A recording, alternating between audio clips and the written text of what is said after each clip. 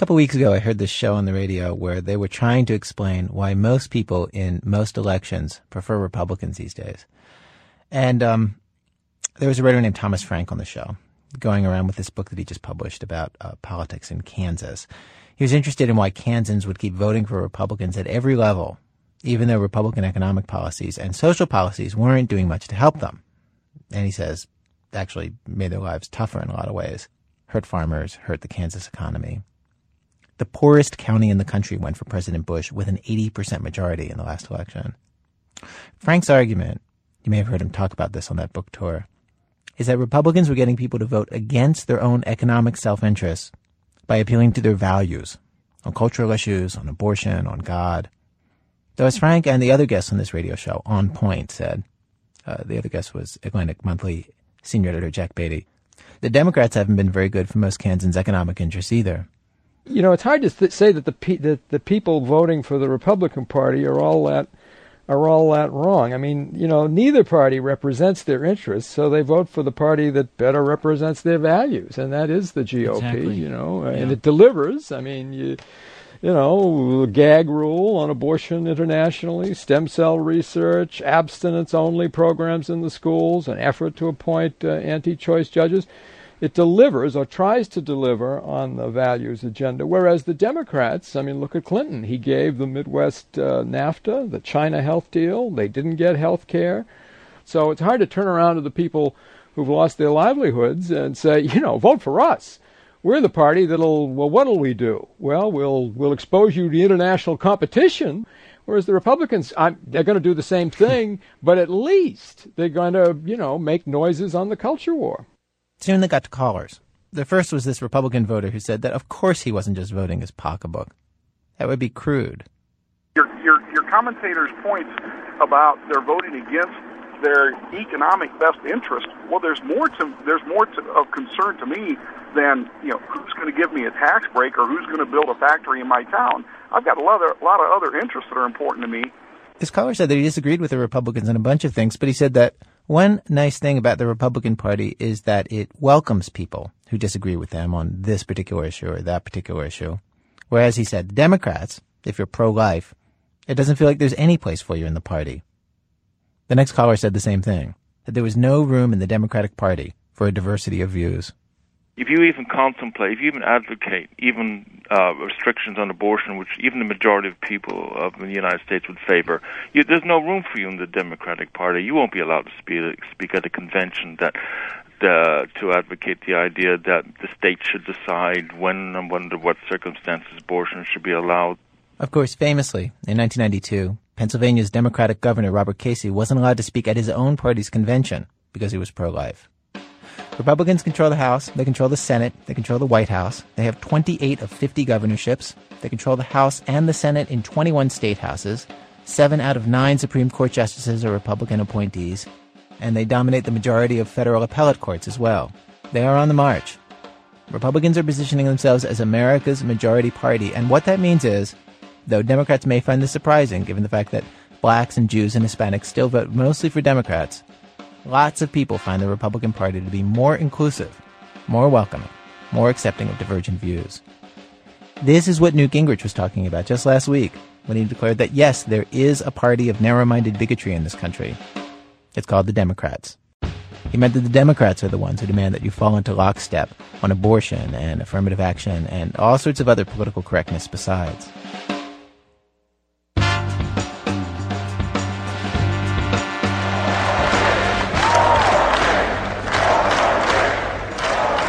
Today on our radio show, Republicans on the march. Their party is great at getting elected, and they do it very smartly by papering over the differences come election time. On today's program, though, we'll leave aside the official talking points that Republicans are saying everywhere till November and ask Republicans to speak instead about what they actually believe and what they want for their party and for the country. And it's way more complicated than you might think. Not just Christians on the one side of the party fighting with moderates on the other. From WBEZ Chicago, it's This American Life, distributed by Public Radio International. I'm Ira Glass. Today on our radio show, Republicans, the Party of Inclusion. Like one of our program, Pink Elephant. In that act, a Republican on what might seem like an ill-fated mission to win the hearts and minds of his fellow Republicans at their convention. Act 2, right and righter. A visit to one of the many states where the Republican Party's been picking up strength to see how and why. We spend some time with the Alabama Republican Party. Act 3, indecent proposal. In that act, free market Republicans, and this story about a rich guy who knows that every person has his price. And so he goes to his Republican co-workers with an offer of money, lots and lots of money, if they will dare to spend just one evening with him, doing an act that most Republicans would find utterly repulsive, namely watching the Michael Moore film. Act 4, it's my party. One of the most civil conversations that you will ever hear between one side of the party that feels like it should be included and the other that feels that maybe it should not. Stay with us.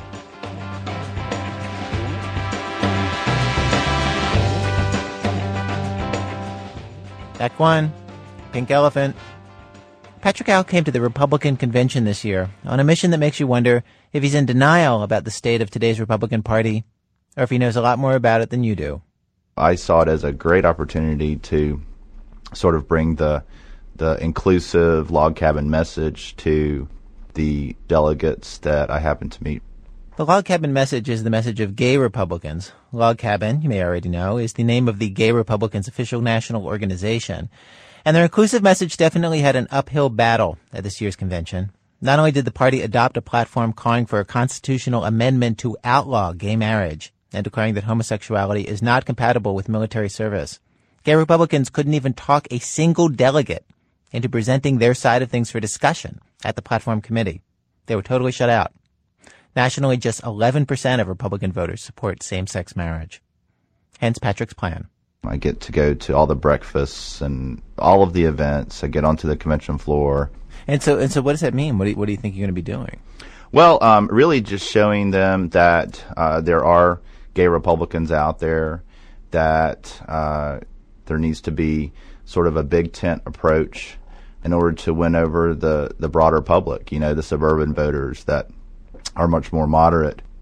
In his experience talking to Republicans, which is considerable, this is the most effective sell, that tolerance wins elections. 1.1 million gays and lesbians voted for President Bush in the year 2000. Just a fourth of the gay vote overall, but enough to make a difference for the president. In Florida, that works out to nearly 50,000 votes, the log cabin Republicans say. Patrick is in his 30s, an attorney in Orlando. Until a few years ago, he was married. He has a little boy from that marriage. Then he came out. He's always been a Republican and agrees with the president on pretty much everything he says, except gay issues. The treatment that he gets in his own party has varied quite a bit.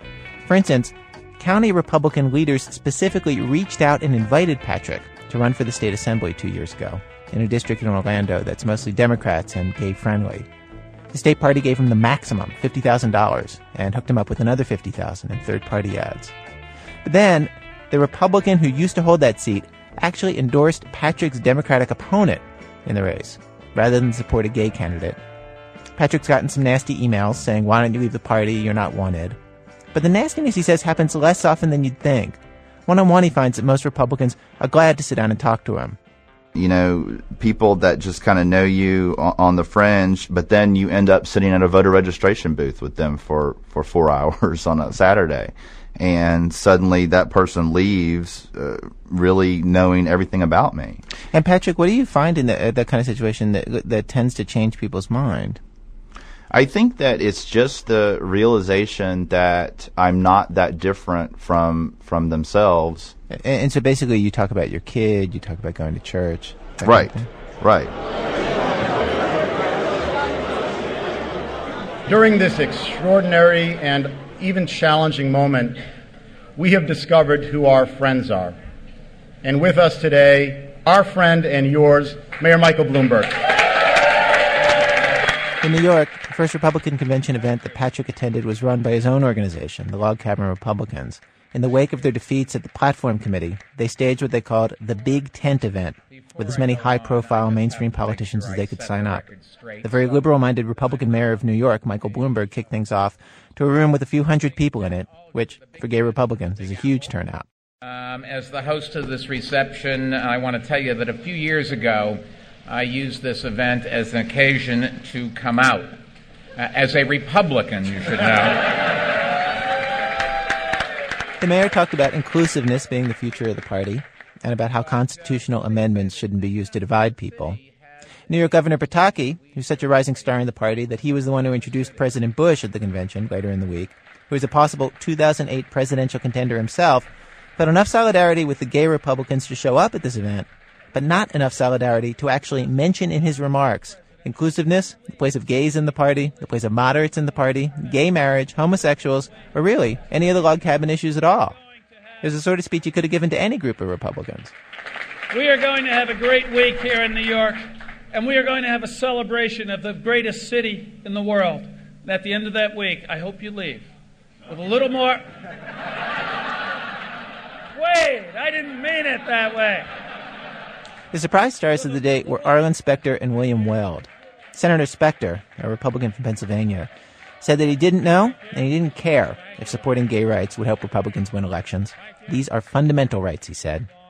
Then came William Weld, former governor of Massachusetts, another possible presidential candidate for 2008. If you've heard President Bush rail against activist judges legalizing marriage, Governor Weld would remind you that some of those judges are Republican appointees, including the head of the Massachusetts Supreme Court, who he appointed, and who legalized gay marriage in that state. Weld talked about his gay and lesbian friends, about gay and lesbian members of his own administration in Massachusetts. As a matter of fact, it was my pleasure to return to Massachusetts in June of this year to marry my former chief of staff, Kevin Smith, and a former cabinet member, Mitchell Adams. And from there, the Republican Weld laid out a position on gay marriage that is far more liberal than the supposedly super liberal John Kerry's position. Kerry opposes gay marriage. Let me just say one word about the federal constitutional amendment on gay marriage. You know, I've been invited to oppose this amendment on states' rights grounds, on the ground that this should be left to the states, and I've kind of jumped over that issue. I prefer to oppose this amendment on substantive grounds, on the merits.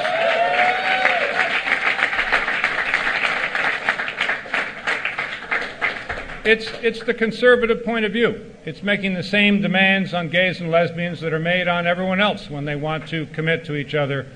To me, it's kind of obvious. And, you know, the fact that some people have gay and lesbian preferences is not something that's going to be changed based on what somebody in the legislature says. And I don't know whether the percentage of the population is 10% or 5% or 15% or 1%. It doesn't matter. You're not going to repeal biology in the United States Senate or the House, no matter what you do.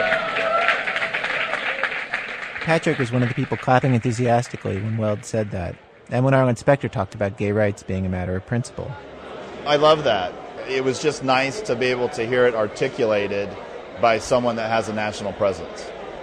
Yeah, when he said that, I was just like, wow, I don't know if I've ever heard anybody say that, Democrat or Republican. I don't think I have either, and it's wonderful to hear. I've never heard that. You've never heard that? No. It's totally amazing. I mean, that's not even the message that we send. We send the message that, hey, this is the thing that's going to increase our party numbers, and it's the thing that's going to make our party the majority party. We try to appeal to the brain as opposed to the heart, but I don't know, maybe we need to start appealing to both.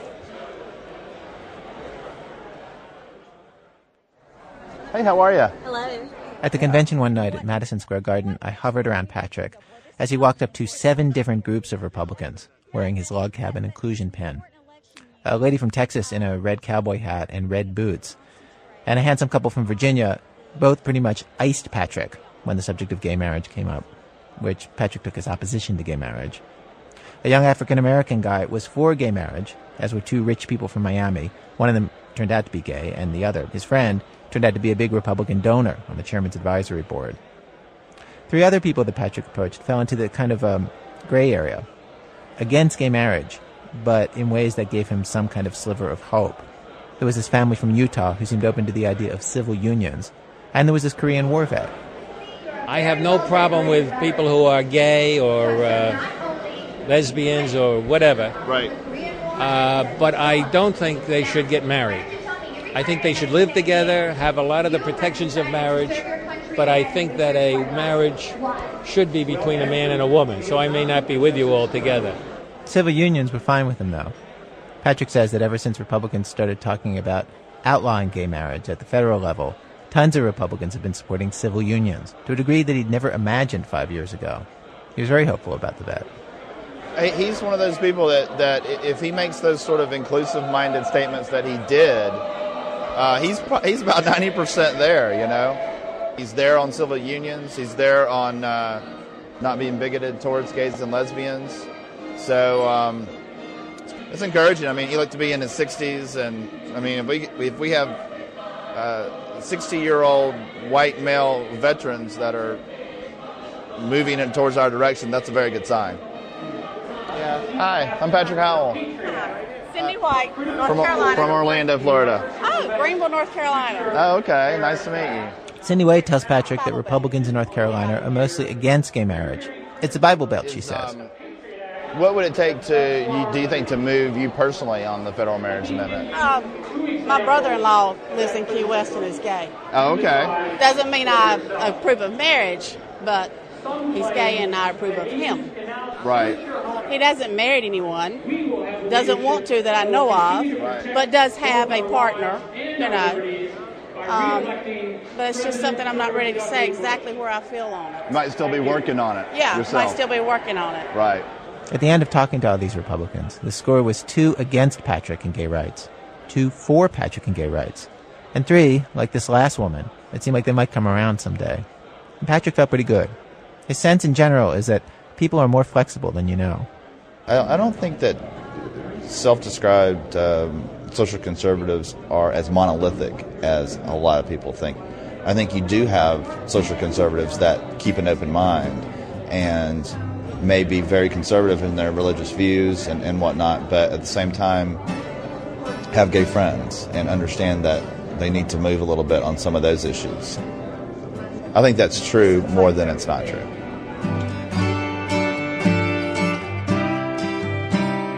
If you think about it, how many situations are there where arch-conservative Christians and homosexuals sit down together and really hash things out? That's the point, Patrick says. We're inside the fortress. We're in these people's lives. We're talking to them. If anybody's going to get to these very conservative people on gay issues, it's going to be gay Republicans, not the protesters and activists who are outside the fortress.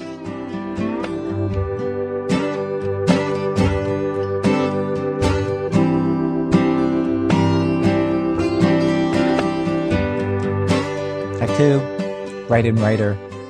To understand the rise of the Republican Party over the last 20 years, one place you can look is Alabama, where they've made huge strides. If there is a religious and a non-religious wing of the party, this is definitely the religious wing. Of the 48 delegates Alabama sent to the Republican convention in New York, not one was pro-choice. Nationally, 1 out of 3 Republican voters is pro-choice. 70% of the state identifies itself as born-again Christian versus 40% nationally. Alex Bloomberg visited with the Alabama Republican Party. Marty Connors is the state chairman of the Republican Party in Alabama and says that for Alabama, he's a moderate. He supports the war in Iraq 100%. He's opposed to any and all taxes. He wants Roe v. Wade to be overturned, and he would welcome prayer back into the public schools. But this is a state residents proudly call the buckle of the Bible Belt. So Marty Connors sometimes finds himself the most liberal person in the room. A few years back, I was at a convention doing some whip work, and one of the delegates, who will go unnamed, felt that former President Bush, who was then going to be vice president, just wasn't conservative enough, to be on the ticket. So he was going to support Gene Kirkpatrick for vice president as opposed to George Bush, which, Gene is great, but there's a time and place for everything. So and that would have meant literally what? Well, Alabama being the first state in the union that has to, the first state in the roll call, it would have looked a little awkward, not having a unanimous, So we decided to put him in a room one-on-one with Jesse Helms for a little while, just to kind of, sort of talk some sense, that kind of thing. And so Jesse spent about 30 minutes with him, and the young man comes out of the room, and I said, "Well, is everything fine?" And he said, "Oh yeah, everything's really fine." And I said, "Well, good. We'll have your support." And he said, "No, I'm still gonna vote against you." And I said, "Well, why?" And he said, "Well, Jesse Helms just doesn't completely understand the conservative movement."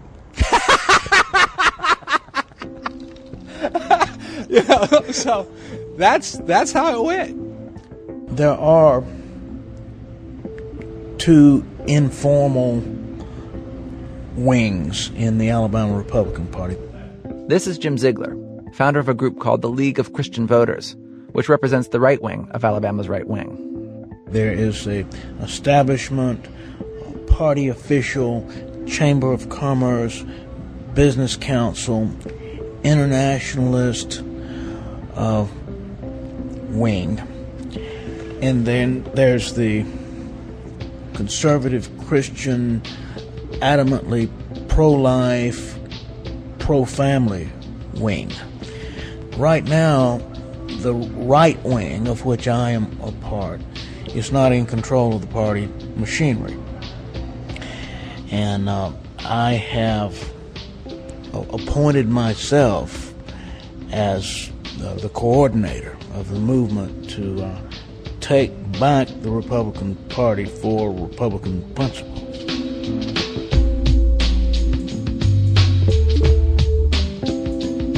Of course, in Alabama, both wings of the party are pro-life and begin their meetings with a prayer, so it can be a little hard to tell the two sides apart. The difference is mainly one of priorities. Business Republicans pray a lot, but Jim Ziegler's wing wants God to be at the very center of everything the government does. In other words, it's the wing of Judge Roy Moore. Remember him? He was the Alabama Chief Justice who installed a 5,000-pound monument of the Ten Commandments in the state courthouse, and then was told to remove it by his own Republican-dominated bench. He later lost his job over it. Lots of Republicans didn't support Moore or found him a little embarrassing, but the fact that the party didn't go to bat for him galvanized Jim Ziegler. He started the League of Christian Voters to try and get more Republicans like Judge Moore elected. The Republican Party does not need to have a broad tent. We need to focus on the issues of Republican principles. Here's how the Christian wing is doing so far. Out of 3 races for state judge this summer in the Republican primary, they won 1. And they make up about a third of the delegates at the Republican National Convention, 17 out of 48. One of those 17 was Ziegler himself, who became a delegate in a very symbolic race. He beat a man named Perry Hooper Sr., who was one of the founders of the modern GOP in Alabama, the first Republican ever elected to the state Supreme Court and one of the most respected centrists in the entire party. After his loss, Hooper called Ziegler an embarrassment to Christianity. At this time, I'm Bradley Byrne, State Senator, who will lead us in the Pledge of Allegiance. Thank you. Please cover your hearts. I pledge allegiance to the flag of the United States of America. On a Thursday night in the break room of Warrior Tractor, a farm equipment retailer in Monroeville, Alabama, I get a chance to see the moderate wing of the Republican Party. This is the largest meeting ever of the Monroe County chapter of the Republican Party. People are turning Republican in Alabama faster than the party infrastructure can keep up with them. For over a century, the state, like all its southern neighbors, had voted exclusively Democratic. You could fit all the Republicans in the state into one room, I'm told over and over again. As late as 1992, Democrats controlled both of Alabama's seats in the U.S. Senate and 5 of the 7 in the House of Representatives. Today, just a decade later, it's reversed. 5 of the 7 representatives and both senators are Republican, not to mention the governor and most of the state's Supreme Court. There's about 100 people here, nibbling at potluck offerings from Tupperware containers and casserole dishes. Mostly they're small business people, and mostly they want the standard Republican wish list.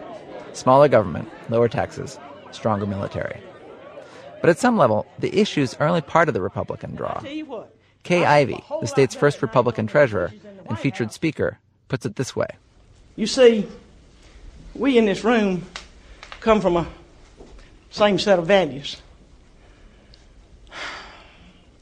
We cherish family and patriotism and hard work and home ownership and family and friends, and goodness knows we like to cook and eat. We all have done great. But, you know, we care about people. And the president has the values that we have in this room tonight. That's a clear distinction from his opponent. Later, a woman at the meeting tells me she can imagine George Bush walking right into this room, filled with these people, and fitting right in. But try as she might, she can't imagine John Kerry here. And actually, neither can I. Although Monroe County is almost 40% black, the crowd here is all white. And everyone admits the party doesn't do too well with black people in Alabama. 19 out of every 20 black votes goes to a Democrat, and the state chairman was actually booed during a speech at Tuskegee University when he mentioned Condoleezza Rice. Mainly, this is historical. Lots of white voters in the South switched to the Republicans because of Democratic Party support for civil rights in the 60s.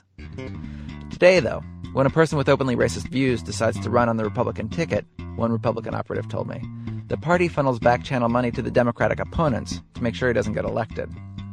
And when visiting reporters come to town, the party leadership introduces them to Sherrell Roberts, one of the black pioneers in the Alabama Republican Party. Sherrell's parents lived through the civil rights struggles in Alabama, and he lives in Montgomery, which is where, you'll remember, Martin Luther King's church was located. Freedom riders were beaten at the bus station, and Rosa Parks refused to give up her seat. I can understand the generation that was there, that lived it. I can understand the blacks that had the hose turned on them, the dogs put on them. Absolutely. I don't expect those folks to get over it. And, well, they shouldn't. And I understand exactly the hesitancy of a lot of blacks to say, hey, why do I want to join up with this group when you have the Willie Horton thing, you know, Jesse Helms, what Trent Lott said about Strom Thurmond. Those type of things, when I hear them, you know, specifically those, when I hear them, I'm like, look, that's not representative of our party. Sherrell's car has a Bush Cheney bumper sticker, and driving around the neighborhood, he's been called a sellout and an Uncle Tom. He gets in political arguments with his Democrat mom all the time. Sherrell realized he was a Republican while watching the 1984 Democratic Convention with his family, when he heard Walter Mondale promise to raise taxes. Even as a kid, in a house of Mondale supporters, he hated that idea. Proof that some people are just born Republican. Sherrell says that old guard segregationists still occasionally show up in the party.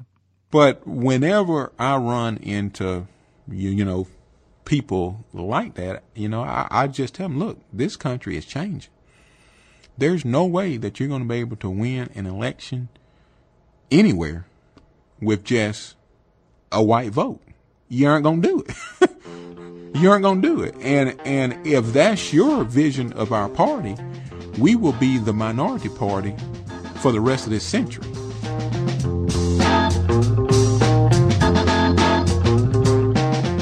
Sherrell's pro-life, wants smaller government, is for the war in Iraq. But most of our conversation was spent on the subject of inequality, racial and economic inequality, which isn't one of your usual Republican talking points. If there's a problem in the black community, it affects the white community as well. If there's a problem in the white community, it affects the black community. And people got to realize we're all in this thing together. Let's not have one community very prosperous, but over here have another segment of the community that's not doing well. I don't have a responsibility to educate a child here in Montgomery. I live 150 miles away. My wife and I have 2 children. I don't have children anybody else. I'm responsible for educating them. You have to hand it to a political party that can claim both of these guys as loyal members. Stephen King is a self-described right-wing Christian and the chairman of the Blount County Republican Party. On most issues, it's not that he and Sherrell believe different things. It's just that Stephen King believes them more. He's more of a free marketeer, thinks government should almost not exist, and on religious issues, he's less of a compromiser. I would rather be right on an issue and lose than be wrong and win. I mean, we misuse the word Big Ten, I think. I'm sure there are people that in the Republican Party are homosexuals. You've got the log cabin Republicans. You know, they want to be Republicans, fine. You know, my viewpoint is we're still going to have a position in our plank that we're not going to be for homosexual marriage.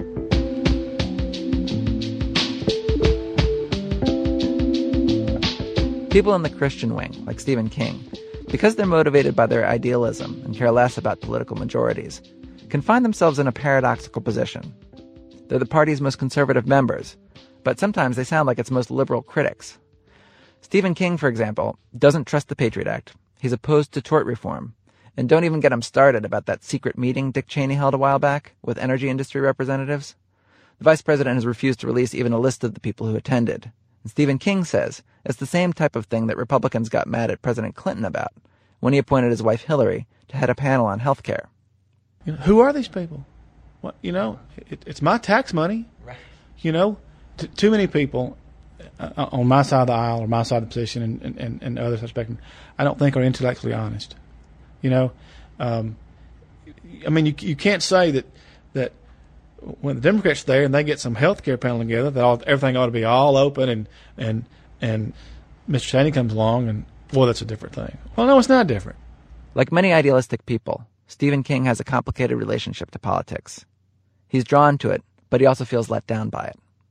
He still remembers as a kid begging his parents to stay up and watch the '72 convention on TV to see Nixon get nominated.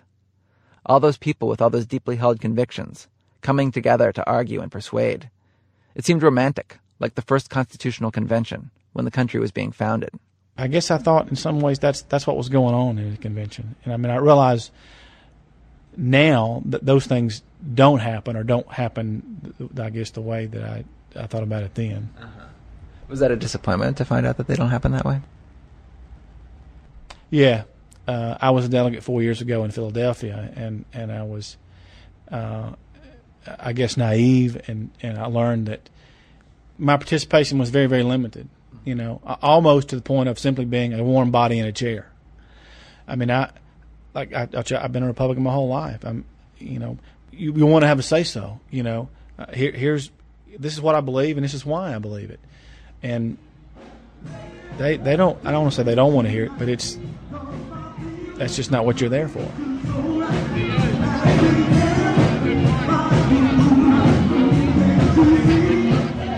This, it sometimes seems, is what you are here for. To drink free booze and dance awkwardly to cover bands. It's the week of the GOP convention in New York. A couple of the delegates at this party have a line on some Skinner tickets for later. It's a private concert for the GOP conventioneers. And even though this is the largest assembly of Republicans for the next 4 years, and even though there's every kind of Republican present here, including a drunk one at the bar who confided in me late in the evening that he's voting for Kerry, even here, Stephen King can't get what he wants. The thing I want is for there to be debate, to be open discussion. I want someone to allow me to try to convince them otherwise, and I'm open to be convinced otherwise, you know. Let's engage in debate. Otherwise, we're just this mishmash gush of you know, feel good, you know, which doesn't mean anything.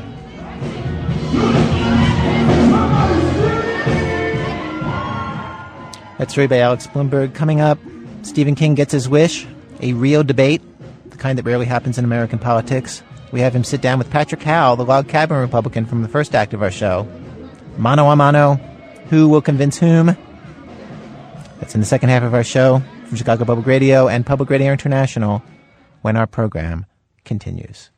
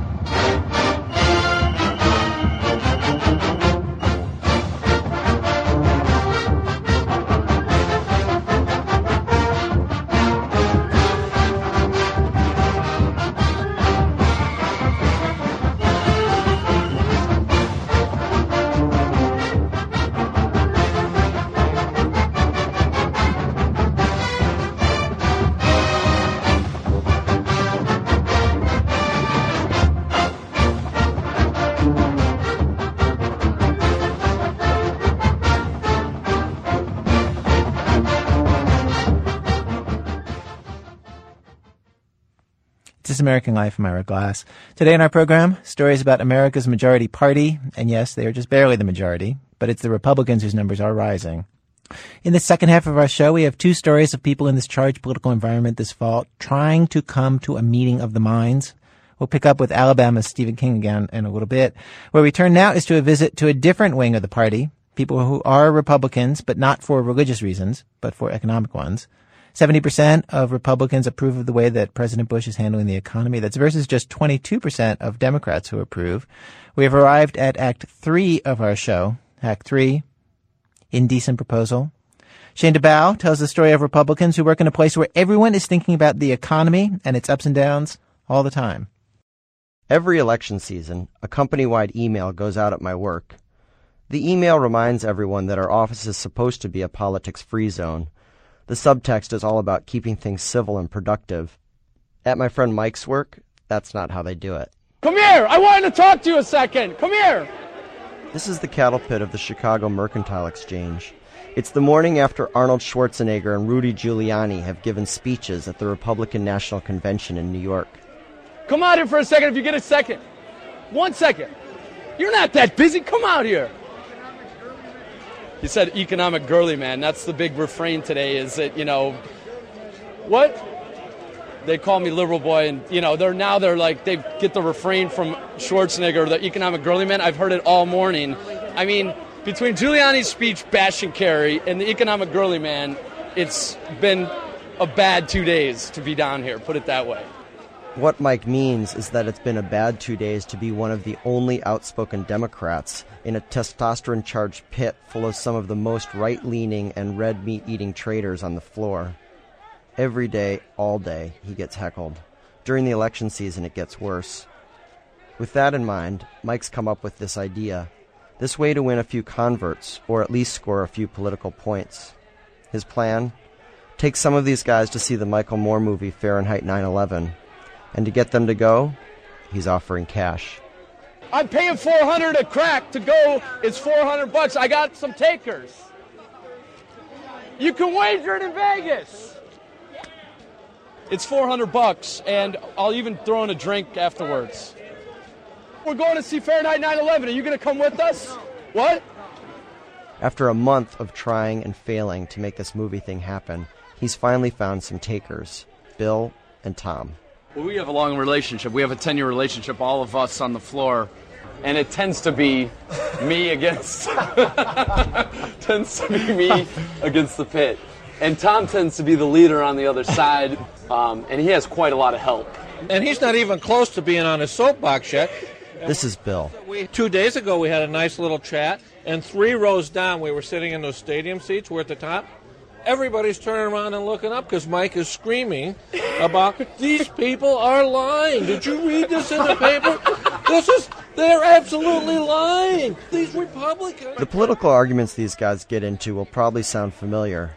There's the one about terrorism. Under your man's administration for 8 years, we ignored all the signs. The one about the economy. You think Clinton can take credit for the tech boom? Are you out of your... Come on, seriously. No, the other one about the economy. Bush Jr. drove it into the ditch. I mean, come on. The father drove the economy into the ditch, and then Bush Jr. drove it into the ditch. Oh, man, you are... And then there's whatever you call this. I consider myself a political moderate, really. Oh, my God, that's the problem. You think you're a moderate. I'm a moderate. What? You're a moderate? I'm a moderate. I'm right in the center. I'm a Clintonian. I love Bill Clinton. He tacked the country right to the middle, right? What? He tacked the country attacked every chick in his office. No. He Tom's 49, tall and good-looking, a former college basketball player. In Tom's world, the flat tax is the fairest tax, Fox is the fairest network, and nationalized health care will lead to socialism. Growing up, Tom says, his family didn't have a lot of money. You talked about the political girly men. Hey, you know what? I put myself through college. Nobody gave me a dime. You didn't do that. He's looking straight at Mike here. I've been working since I was in 5th grade, and no one's ever given me anything. I don't feel sorry for people that sit around and wait for entitlements. You shouldn't call it entitlement. It's welfare. It's not entitlement. You're not entitled to squat. As for Bill, he's also an independent broker who had to work growing up, and he also doesn't think much of taxes or welfare. Which brings us back to Mike and his hopes for Michael Moore's latest movie. Fahrenheit 9/11 came out. All of the people, the conservatives, the people that I talked to in the pit, no one had seen the movie.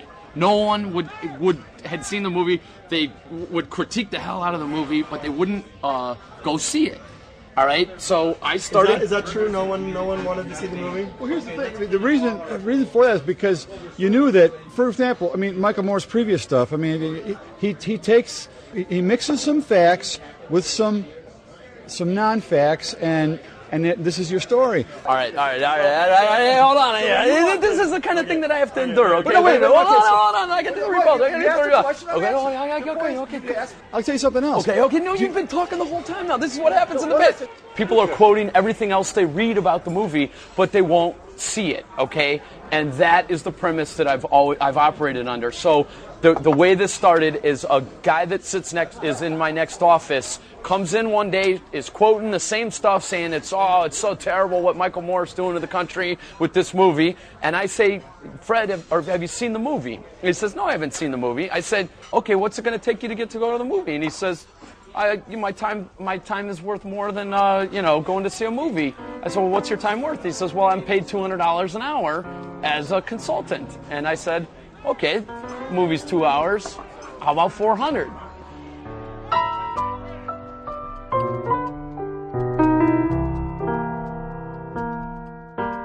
There seems like there's a political debate going on in the country, and no one's listening to each other. So one side talks to their brethren, the other side talks to their brethren, and we're not having any cross-fertilization. There's no dialogue happening. And one of the most fundamental things in a democracy is to have a dialogue.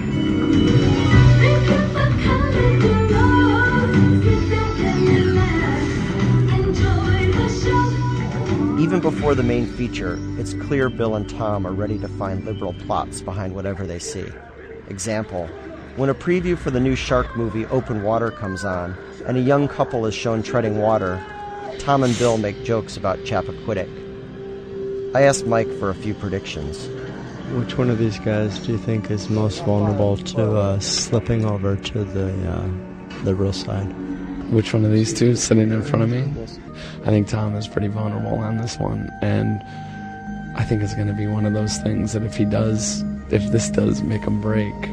Mike, I want you closer to me so I can hear you bad-mouthing. I'm not bad-mouthing you. Yeah. You asked me which one of you guys are going to come over to the other side after you see this thing. I'll put it this way. G. Gordon Liddy's a too middle of the road for me. See? I think he's ready. I think he's primed for a conversion. That's you get at your most extreme right before you decide to change. The movie starts. Right away, Mike's bid to win these guys over seems in trouble. Here's an early scene showing black members of Congress protesting the 2000 election results in a joint session. Al Gore is presiding as president of the Senate. Is the objection in writing and signed by a member of the House and a senator? The objection is in writing, and I don't care that it is not signed by a member of the Senate. That's the beauty of liberals. They don't care about the rules. When Richard Clark, former White House terrorism czar, explains how President Bush was obsessed with invading Iraq even before September 11th, Bill whispers that Clark had an axe to grind because he got passed over for a promotion, and Tom says, right, so he's bitter. They're interviewing a bitter ex-employee. Even the movie's celebrity walk-ons get the treatment. Look, there's Ben Affleck. He's often in my dreams. I'll bet he is. You get the idea. Sarcastic comments from Tom, dismissive chit-chat from Bill. A lot of hopeful see what I means from Mike. And every now and then, a moment of silence, when it's hard to tell how exactly the movie's going over. By the end, though, Mike seems encouraged.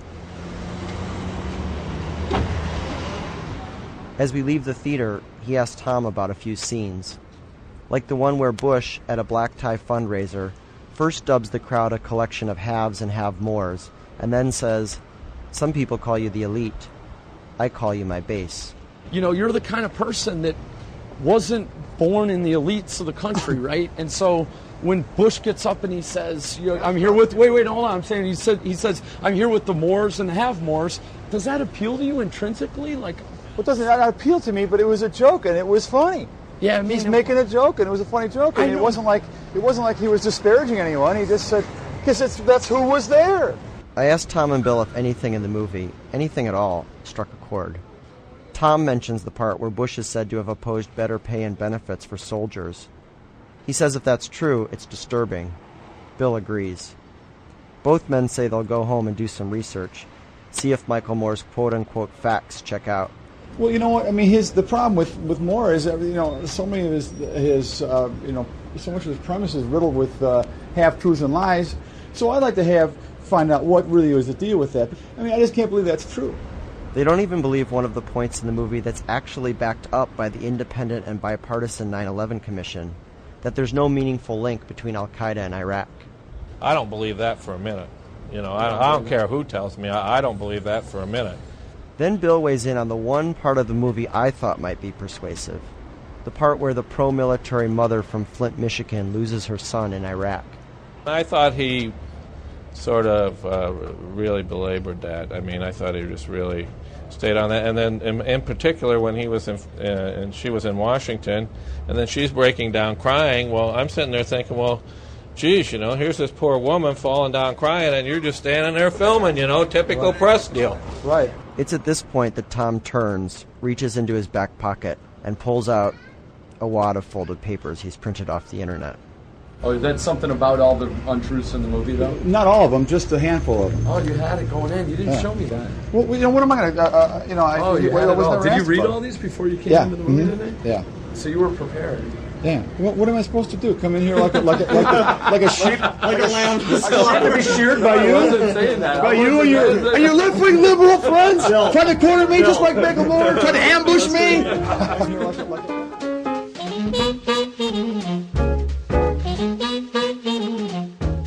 In the entire 10-year history of these arguments and these discussions, has anyone ever been persuaded? Absolutely not. That's the problem. And that's the thing I was thinking, because people say, why are you going to this thing today? And I said, well, I got to straighten some liberals out about a few things. I said, and I would say it in a joking manner, because the fact of the matter is, no matter what you do, I think people are wired differently. I mean, I've tried to straighten out Mike several times, but he's wired different. No matter what I show him to show him that I'm right, he's wrong. He can agree with me on all this stuff, and then he'll still say, "But no, I'm still a Democrat."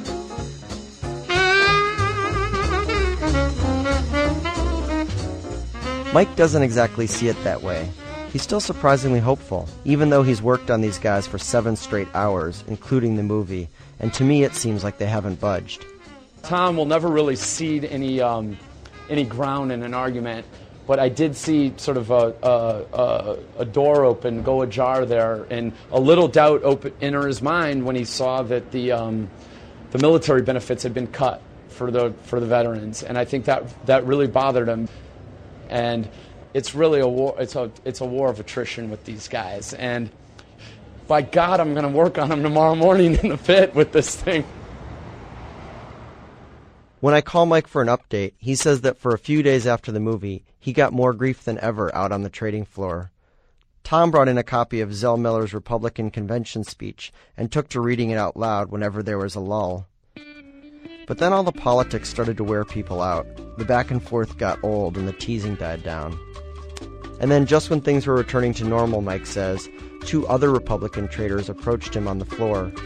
They'd gone to see Fahrenheit 9/11 on their own, they said. They each wanted their $400.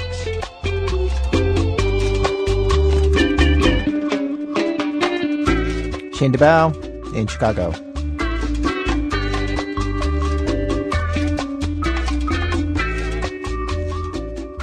Act 4, It's My Party. So Stephen King, Christian Republican from Alabama, came to the Republican convention in New York wanting to debate the issues, and Patrick Howell, gay Republican from Florida, came to the convention wanting to debate the issues. So it only seemed right that somebody would get those 2 crazy kids together. Hi, Steve King. Patrick Howell. Nice to meet you, Patrick. Nice to meet you, too. They hit it off right away. Patrick, it turns out, and 2 brothers and a sister went to school up in Alabama at Samford University, the Baptist school, where coincidentally Stephen got his law degree. Patrick was Sigma Nu, so was Stephen's brother. Patrick's sister still lives a few miles from Birmingham. Stephen knew the town and the high school her kids are going to. Live there. I live just north of Birmingham, about 30 miles in Blount County, Aniana. Okay. And so do you know the Phillips family? Yeah. You know Derek? Yeah, Derek was a fraternity brother of mine. Are you kidding? Yeah. After a few minutes of Southern comfortableness, they got down to business. Patrick said that while, of course, he and Stephen would agree that our country was founded on Judeo-Christian principles, our idea of those principles changes over time. Slavery was abolished. Women got the right to vote. And it's the same with rights for gays and lesbians, he said. And, it's difficult for us when social conservatives come at us from 2 angles. They come at us from the angle of saying, you're immoral, you sleep around, you can't settle down and have one relationship. And then on the other side, the same people are saying, we're not going to let you enter into relationships. We don't want you to. And that's frustrating for us when you hear that coming from both sides of someone's mouth. And because that's what we want. We want to be boring. We want that's kind of what we're fighting for is to be boring and to just settle down with someone and spend the rest of our lives with them. And what are your thoughts on maybe coming to some sort of middle ground that would allow for civil unions and protections like that? With respect of coming to some kind of common ground or middle ground, we probably can on some level, and there's going to be other levels we won't be able to. I'm never going to agree that that homosexuality or that lifestyle is a moral lifestyle. Given reading God's Word, I'm never going to come to that position. One thing I sense from the homosexual lobby, I'll call it that, is that I get a sense it's not just that whether you want to be able to have civil unions or marriage or whatever. It's that you want me, or people that believe like me, not just to accept that you're homosexuality, but that homosexuality is okay. No, I don't think that is our goal at all. And I mean, I know personally that's not my goal. When you talk about you can talk about two different things. One is acceptance, and one is tolerance. That's really what we're looking for. And asking for tolerance isn't really asking for a lot. It's just asking that you be able to say, I don't endorse this. I don't agree with it, but I tolerate it.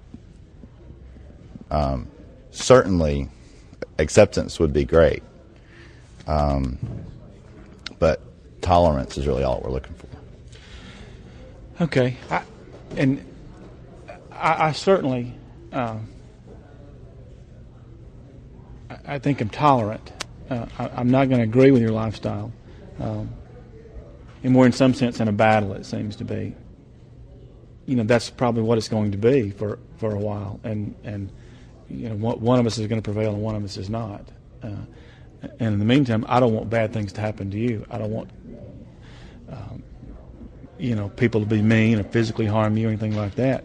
I don't want the government harassing you. I mean, I hope this is not harassing. We disagree, but I don't think it's harassing at all. We'd have understanding of, I know where you stand and where you feel, and you know mine. They talked about gay marriage. Patrick ticked off a list of problems that gay couples face right now because they can't marry. Visitation in hospitals when a partner's sick, inheriting property when a partner dies. Even if there's a will, family members can contest it in court, he says. Stephen said he never heard about that one. Stephen said his main problem with letting gays marry, or have civil unions in some states, is that it's hard to imagine that it would just be confined to a few states. Surely, he said, some liberal judge would make all the states recognize the marriages. And from his point of view, it's just the next thing in a slippery slope. Christians lost the right to pray in schools. There was Roe versus Wade, then no-fault divorce. This is just one more thing that he's teaching his kids is wrong, that society says is okay. The fact that Patrick's religious, goes to church, his 6-year-old son goes to a religious school, all means something to Stephen. I want him to be a good father. I want to be a good father. Our quote, society as a whole, I think probably in a lot of ways, would be better off if people were as interested in their children, probably as Patrick is. Is it his son? Is that what you said? Yeah. Yeah. I think it's fine that you're involved in the church there and things, whatever. I do wonder what the church and how the church gets around the clear teaching in Scripture against homosexuality. Well, here's what I have trouble with. You would never. I'm not going to put words in your mouth, but if someone came to your church and was divorced, you would never tell that person you are committing adultery. That's what Jesus said in the Bible. He said that if you divorce and remarry, you're committing adultery with that person. Your church, I bet, doesn't tell people that or divorce that. From the pulpit, look over at the divorced people that are sitting there that have remarried and say, every time you sleep with your new husband, you're committing adultery. And so what you've done and what you're able to do probably and what your church does is you cherry pick things from the Bible that are going to be something that you hold out as a principle. And the other stuff you conveniently leave in there and close it and put it out of your mind. And for whatever reason, homosexuality is one of those things that has been cherry-picked out and has been, for whatever reason, given this different status. I think you make an excellent point. And I think the way you put it about the cherry picking is correct. But even with the hypocrisy, okay, that I admit is there, okay, that doesn't get around with what Scripture says. Well, I think we talked about tolerance, and I think that tolerance can go both ways, because I can tolerate what I see as the hypocrisy in a lot of churches. If you can tolerate that there are people that have a different view of what God's message is, or what the Scripture means, or what the application is to our individual lives, understand that we've got to tolerate those views and try to focus on things that we do agree on, because there's a lot. I agree. I think there is a lot, and but know and understand this, and getting kind of back just within the Republican Party, we're going to continue to have this this struggle, disagreement, like on the platform, If those platform provisions change, would you leave the party?